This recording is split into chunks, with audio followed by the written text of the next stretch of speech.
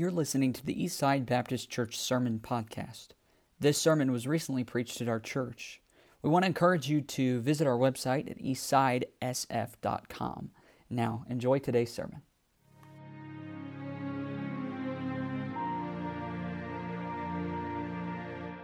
Okay, Luke chapter 22 is where we'll be, and again, I think we're going to wait to read it, so don't stand at this point, and we'll switch that up a little bit tonight.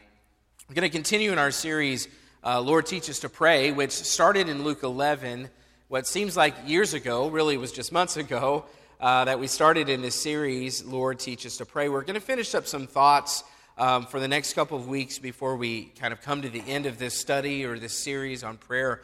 And tonight really is part two of a question that we asked last time. That question last week was, why pray? And even more specifically, if God is sovereign, why should I pray? Because sometimes I think that question goes through our mind. And the reason we looked at it last time is as the reason that we should pray is because prayer affects us. Prayer has an effect on the one that is praying. It has an effect on the one doing the communicating, in the same way that if you were to communicate with somebody who's very good in a certain field, and a person that maybe even inspire you or sharpen you to get better, in the same way that communication with that person sharpens us, then our communication with God sharpens us, it changes us. You can't communicate with the sovereign creator of the universe and not have it affect you. I mean, if you truly communicate with God, it changes us. And prayer doesn't only cause God to move, it has an impact on us. I mean, our adoration of God is not, yes, it is for Him, but it also helps us. It reminds us of who we are. Our confession of sin to God, that really in no way helps Him. It helps us. It changes us. It restores our relationship. When we go to Him in gratitude with thanksgiving, it puts us in our proper place as a lowly beggar, a benefactor of His blessings and gifts as a father. It changes us as we convey gratitude and thanks. It's not just busy work. Busy work is something you just go through through the motions. Prayer is not just busy work. Prayer is not a carrot on a stick trying to keep our attention where it should be on something unimportant. No, it's important work that affects us, it grows us, it changes us. And the illustration last week was the man who the Lord came to and said, push on the rock. And I just want you every day to go out and push on the rock. And in his mind, he was going out to push on the rock, to move the rock. But after years and years of pushing on this giant boulder, he said, I give up, I'm not making any progress. The rock will never move. And God said, well, it wasn't about moving the rock. It was about changing you. And the man looked at his arms, and he looked at his legs, and he looked at his hands and his fingers, and they were weathered and strong, and it had changed him. His faith had been what was affected. And when we pray, it changes us. But ye beloved, Jude said, building up yourselves on your most holy faith, praying. Philippians 4, as we pray, then the peace of God, which passeth all understanding, shall keep your hearts and minds. Peace comes as we pray. It's a result of prayer. So if God is sovereign, why do we pray? Well, it has an effect on us. But second, and that's what we're dealing with tonight, is that we should pray because prayer also affects God. And you say, well, yeah, of course, that's why we're praying. But I think sometimes we get in our minds something different. Well, God has His plan, and whether or not I pray, it's not going to make a difference. Because God's a sovereign God, and God is doing what He's going to do. But when we look at the Scripture, we look at the examples from the Scripture, and we look at the examples from the Bible, it becomes apparent that prayer is not just an exercise of futility. God doesn't have us pray because He wants us, again, to stay busy. He doesn't give us religious exercise for the sake of exercise. No, it has an effect even on the Lord. Look at Luke 22. It says in verse 31, and the Lord, this Jesus Christ, said, Simon, Simon, behold, Satan hath desired to have you, that he may sift you as wheat. But I have prayed for thee, that thy faith fail not, and when thou art converted, strengthen thy brethren. And he said unto him, Lord, I'm ready to go with thee both into prison and to death. As in a way that only Peter could. He takes a serious comment from the Lord and he turns it around in a way that the Lord wasn't intending for it. And Peter's like, yes, God, thank you. I will stand by you, even unto death, prison and death, whatever. I will stand next to you. And Jesus Christ says, and he said, I tell thee, Peter, the cock shall not crow this day before that thou shalt thrice deny that thou knowest me. Well, this is one of those sobering and sad sections of Scripture here. But in verse 33, Peter is declaring, I will never deny you. I will stand by you. I will stand up for you. I will go to prison. I will die for you. And Jesus Christ doesn't commend Peter for being a big talker. And he actually rebukes him in verse 34. But before we get to that, the exchange that I really want to focus on is in verses 31 and 32. See, he says, Simon, Satan has desired to have you that he may sift you as wheat. But I think it's interesting that the Lord, Jesus Christ, says, but I have prayed for thee, that thy faith fail not. And when thou art converted, strengthen thy brethren. It's interesting that here's Jesus Christ. He is the second person of the Trinity. He's the Son of God. He is God in the flesh. And he knows what will happen with Peter. I mean, is God omniscient? Does he know all things? Does that mean that he knows even the future? Yes, it's not a trick question. God knows the future. Jesus Christ, being God, can see the future. He knows what Peter will end up doing. But Jesus Christ even says, though, but I have prayed for thee. Jesus Christ believed enough in prayer that he prays for Peter, even though he sees around corners. He knows what's ahead. But here's the Son of God saying, I have prayed for thee. He sounds pretty certain, and he should. He knows how Peter will end up. But he prayed for Peter. He prayed to his Father that Peter's faith would not fail.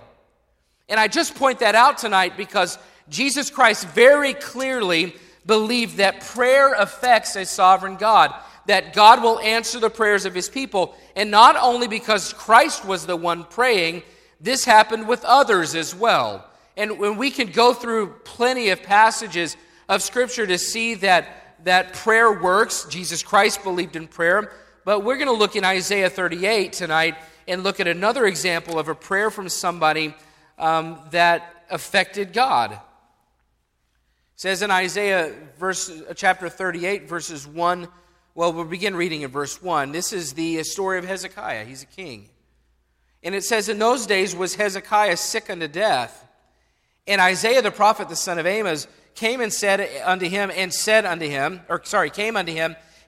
him, thus saith the Lord, set thine house in order, for thou shalt die and not live. That's a pretty sobering thing to have somebody come tell you. The king is just, whatever he's doing, he's a righteous king. We know that. Isaiah comes to him. He's the prophet of God. He's the voice of God. And when the prophet comes and says, get your house in order because you're going to die. Well, Hezekiah then, it says in verse 2, turned his face toward the wall and prayed unto the Lord and said, remember now, O Lord, I beseech thee, how I have walked before thee in truth and with a perfect heart, and have done that which is good in thy sight. And Hezekiah wept sore. Then came the word of the Lord to Isaiah, saying, go and say to Hezekiah, thus saith the Lord, the God of David thy father, I have heard thy prayer, I have seen thy tears. Behold, I will add unto thy days 15 years, and I will deliver thee of this city out of the land of the king of Assyria, and I will defend this city, and this shall be a sign unto thee from the Lord, that the Lord will do this thing that he has spoken. Behold, I will bring again the shadow of the degrees, which is gone down in the sundial of Ahaz, 10 degrees backwards. So the sun returned 10 degrees, by which degrees it was gone down. It's an interesting story. We're not going to get into all the details of it tonight, but I just want to point out that when Hezekiah hears that he is going to die, he prays. He goes to God. It says he turns his face to the wall. He weeps sorely. And in response to his prayer, I just want you to notice, okay, before we get to the point where we think, well, God is so sovereign, he already has his will, He already has things set. Before we just assume that prayer doesn't do any good, here's Hezekiah, and this was the word that came through God's prophet, Isaiah. This was going to happen. But here's Hezekiah saying, God, I'm asking you, I'm begging you, I'm praying to you, I'm weeping sore, I've lived a righteous life, I've lived and walked according to your statutes. Would you please have mercy? And God gives him another 15 years of life. So my question then tonight, as we go through this, is does that mean that God changes his mind? Does it mean that God changes his mind? Because I think that's probably a pretty natural question to ask here. I mean, he sent Isaiah. He sent Isaiah the prophet, and Isaiah declared it, like this is going to happen. Well, we have to be careful that we don't project onto God the way that we operate. See, we can be double-minded men and women. We can fluctuate. We can go back and forth. But God's ways are higher than ours. God's thoughts are greater than ours. We could go a few chapters later to Isaiah 55 and see, he says, my thoughts are not your thoughts, my ways are not your ways. I'm so much higher than yours. God is sovereign, and he has a plan from eternity, and he ordains all that happens. We could go to Isaiah 46, just a few chapters later, and read this. God says, I am God, there is none like me, declaring the end from the beginning, and from ancient times the things that are not yet done. So it makes it very clear that God knows all things. He knows everything in the past. He knows everything in the future. He already has it all figured out. He already has a plan. He has an end in mind.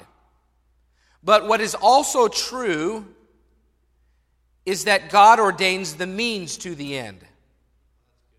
So in other words, he also determines the way that his plan gets worked out. So, I know this may be a little confusing tonight. We might read the story of Hezekiah and we might think, well, God changed his mind. Obviously, God changes his mind. But we also know that the Lord doesn't repent like a man. That's very clear as well. It's good for us to understand that God is not wavering.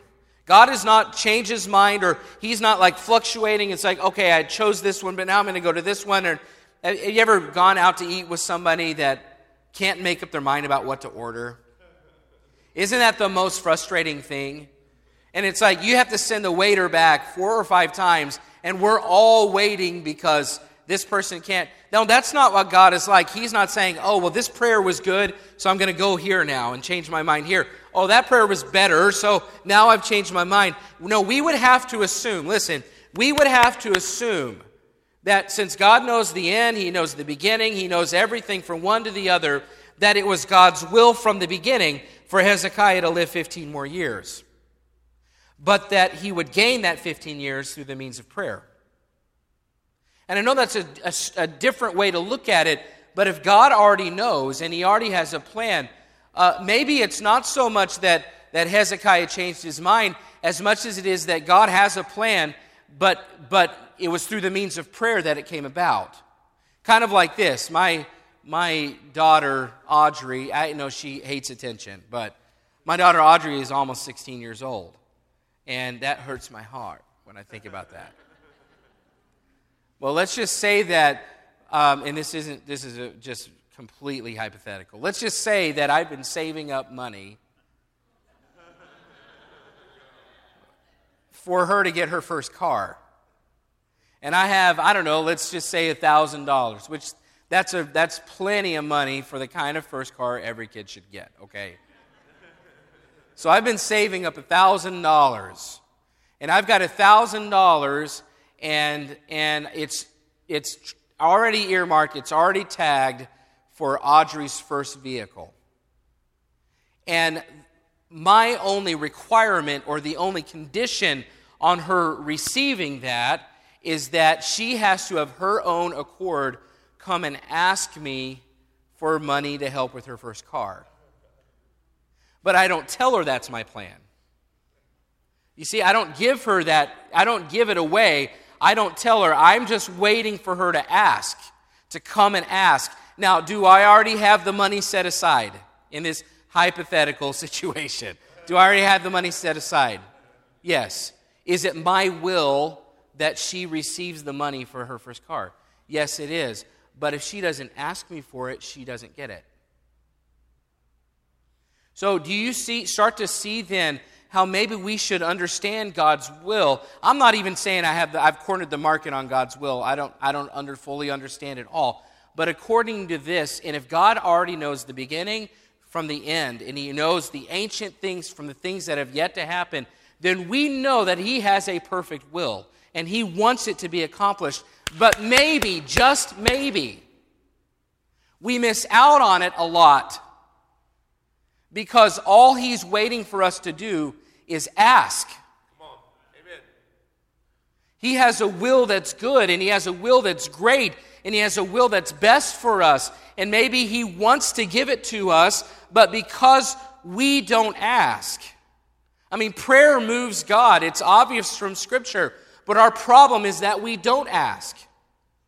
James 4, it says, "Ye have not because ye ask not. Ye ask and receive not because ye ask amiss, that ye may consume it upon your lusts." So problem number one in James 4 is that prayer moves God, but we don't get to enjoy His blessings because we don't ask. The resources there. His will is set. He wants to bless, or He wants to do something for us, but we don't ask. That's problem number one from James 4. Problem number two is that prayer moves God, but often we do, when we do ask, we are not considerate of His will in the matter. We simply want what we want, whether or not it's His will. We're more interested in how the answer might benefit us than we are in God's glory. That's the second problem. But to go back to the first problem number one, the reason that we don't see many of our requests answered is, I believe, because according to James 4, we don't ask. And that's not my take on it. James 4 says, "You have not because you ask not." The reason you don't have is because you don't ask like you should. And there will be a balance to this, and we'll get to that. But I've heard my kids say this before. "Well, I didn't ask because I knew that you were going to say no." And I'm the no parent. Actually, we might both be no parents. I don't know. Our kids have no hope. Both of their parents are no parents. But, they've said that to me before. They've said, and I'll say something like, "Well, I didn't know that you needed that. I wasn't aware that you had that need." And I'm thinking, "Well, why didn't you ask?" Well, then they say, "Well, I didn't ask because based on past experiences, you would have said no." But in my mind, I'm thinking, I probably would have said yes in this case, depending on how they asked and why they asked. See, many times when our children, if they ask something of us, we want them to have it, whatever it is. It's something we probably even want them to have. But because they come asking presumptuously, or because they come asking not for a very good reason, then we would be inclined then to say no. It's the same way with God and us. It's not that He doesn't want to give or want to bless. As a matter of fact, His will may already be determined, but the means to that will being accomplished is that His people humbly come to Him and pray. And if we don't, then we don't get to enjoy it. See, it is unbiblical for us to believe that our prayers don't do any good with God. We could go example after example after example in the Scripture and see it is very clearly the case that prayer moves God. Prayer affects God. And so if that's the case, then we have to believe that this is true, that He has a will and He wants it to come to pass, but we need to be the ones praying for it. He's not some puppet master in heaven working alone, and there was no care or concern about the strings that He's pulling. That's not the way He works. It's a false view of God to think that He does what He does no matter what we ask or no matter how we ask, and that His sovereignty is absolute and it's immutable. And I believe in the sovereignty of God. I don't believe that we apply the sovereignty of God to man's free will in choosing salvation. I want to be mindful that I say that tonight because God doesn't pick and choose. He gives man a free will. But I do believe He's sovereign, but I also do believe that He is moved by our prayers. It's a false view of God to think that He's just going to do what He does and there's no changing it, and there's no reason to pray. He has always accomplished His will through earthly and human means. And it's called concurrence, in that He works, but He expects us to do our part too. And there may be times that He is working, but because we don't do our part in prayer, that we don't get to see it come to pass. I think about a lazy farmer, and I don't know much about farming. I've got a lot to learn, apparently, and there's a lot of farming around here. I've really, though, truly enjoyed watching the corn from the time it was planted to those little tiny green sprouts until it was a full-blown cornfield. And I mean, it was enjoyable to watch that this year. But what would you think if some farmer who sits on his porch in the springtime and says, "Well, I sure hope we have a great harvest this year," but he never once gets the plow out or tills the ground, he never plants a seed, he never goes out and pulls weeds, he never irrigates the land. He just sits there and he waits for God to bring about some great harvest. Is that how farming works? No. I would hope that you would have said no more quickly than that. You know better than me. Is that how farming works? So if he were to try that, we know what kind of harvest it would come. We know what the end would be like in that case. And sure, God has natural laws in place to allow a crop to grow, and He's the one that does it. But if we don't do our part, it's not like God forces His hand and does His will no matter what. And He can't. Can He do that? Well, yes, He could. But the way that He has always worked is that mankind does their part and He does His part. Even in the garden before sin, Adam and Eve, they had a responsibility, didn't they? Their responsibility was to do their part. They could have just sat around and enjoyed the garden all the time, but that wasn't God's plan. He works, and He expects us to work. See, contrary to popular belief, the Bible doesn't actually say God helps those who help themselves. Now, in certain sense, though, it's true. See, God does call us to work. He does call us to labor. He does call us to plow and plant and sow and study and prepare and pray. And when we do, according to the Bible, God in His sovereignty, He is very inclined or prone to responding to the humble spirit of His people, as we see even with Hezekiah's example. God knows what we need before we ask Him. He knows that we need bread, but He also usually expects us to make some kind of an effort to obtain the bread. Whether that means that I go out and I work to save my money so that I can purchase the bread, or maybe that means that I work to take my money to go buy the materials, the ingredients, in order to make the bread. The point is, we don't just simply sit back and get everything that we want as it magically appears. It's always been God's way to accomplish His will at the same time concurrently, as we work to see that take place. If we lack the benefits of God's hand in our lives, it may be because we didn't put in the effort to ask. And sometimes the means, it's not us working, it's us asking. If I was just to simply ask, and in asking truly believe that He can handle it. See, we may never find out what He wanted to do because we don't ask. That's the point of James chapter 4. Ye have not because ye ask not. So when we ask with the right spirit, like Hezekiah, and we ask for the right reasons, and we ask believing, prayer moves God. It has an effect. Now, I can't stand up here and say, well, all you have to do is believe, and you'll receive. You ask God, He'll answer every request. This isn't a name it, claim it message, okay? That's not at all. But I also can't stand up here and say God is so sovereign and immutable and omniscient and unmovable that prayer doesn't make a difference, so you might as well not do it. There's a balance there somewhere. And our role, if we're to look at the Bible, and we're to look at the examples of God's people in the Bible, our role is to assume that God can and then get on our knees and pray about it. The Bible clearly teaches prayer does make a difference. It's not busy work. I mean, God, as sovereign as He is, He moves on the behalf of us limited creatures. And it could be that he's just waiting to enact his will, but he never does because we don't ask. Listen, within the framework of God's will, we have no reason to believe that, well, he's sovereign and so our prayers are pointless.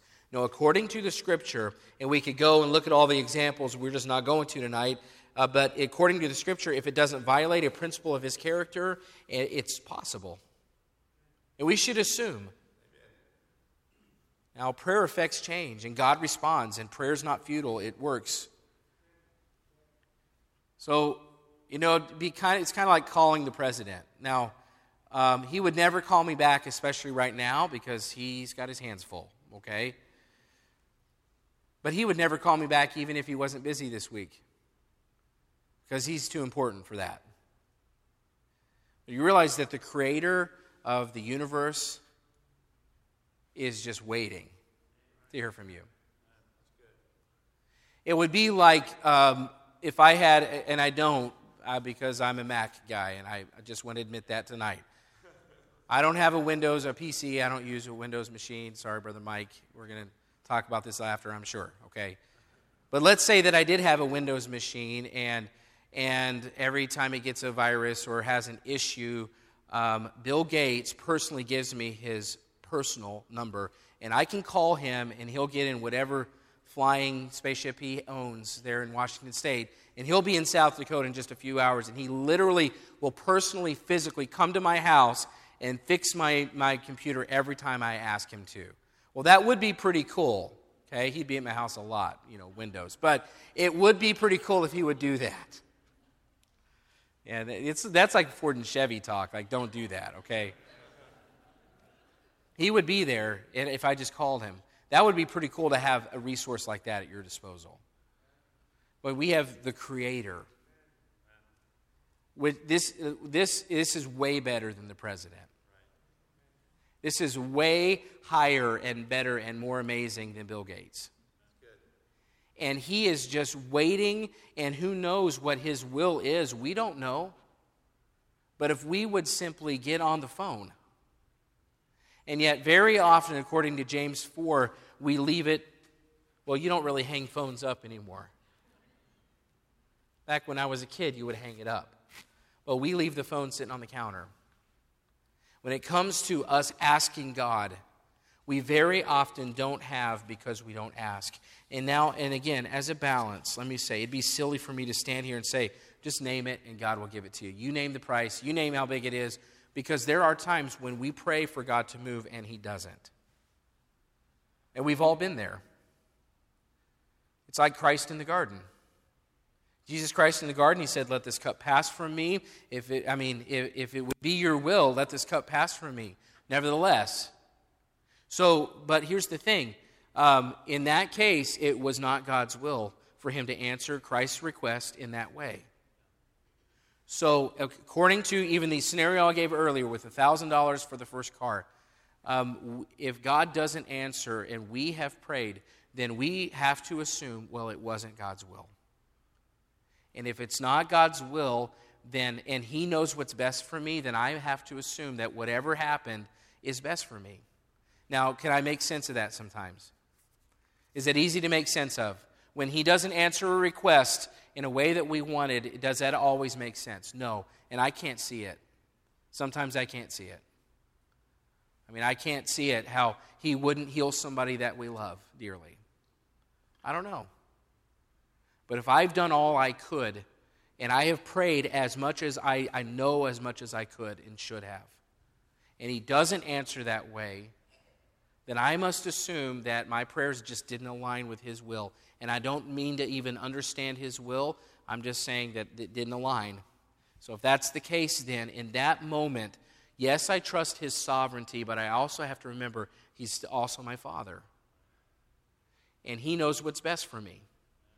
And even though it's not easy to accept, sometimes He does say no because it's best for me. It's for my good and for His glory. In the same way that as a parent, you don't really always know why you would say no, there are times where God does. So God is sovereign, but He's also our Father. And in the same way that a father is moved by the humble request of his child, our Father is too. And as long as he can answer a request that results in his glory and our good, the Scripture is clear. He's the kind of Father who wants to do it when his children ask. So stop at praying like God is disinterested, or he already has a plan and it's set in stone and it's concrete, or he's already decided. We don't know what the future holds. Assume that any outcome is possible. And I know, again, I don't want it to sound like I'm praying, name it, claim it.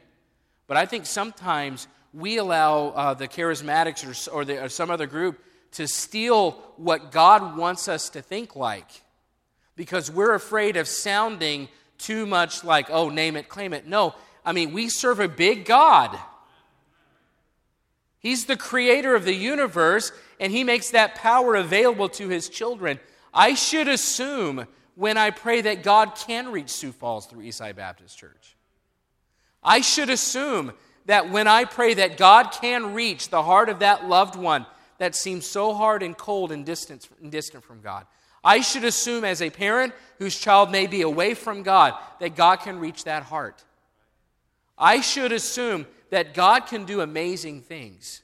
And just because some other group out there scares us away from praying that way doesn't mean it's not biblical. It is biblical to assume that with God, all things are possible.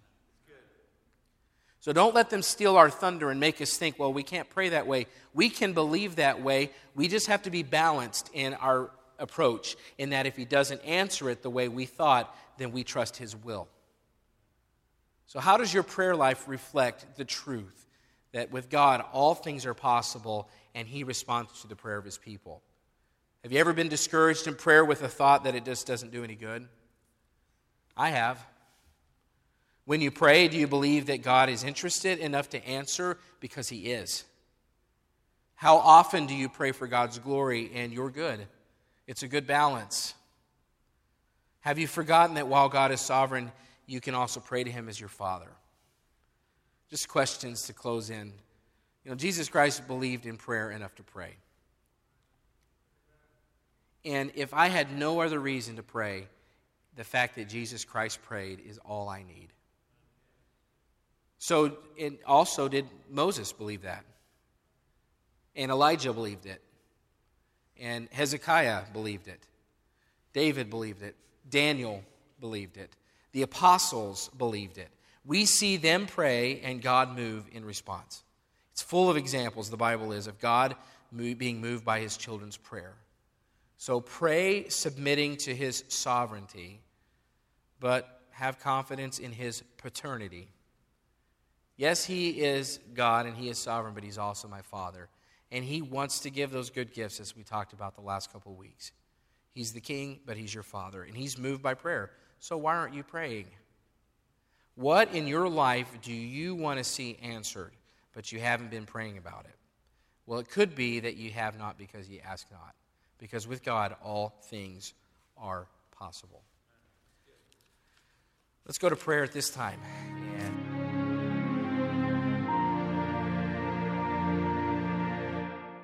We want to encourage you to visit our website at eastsidesf.com.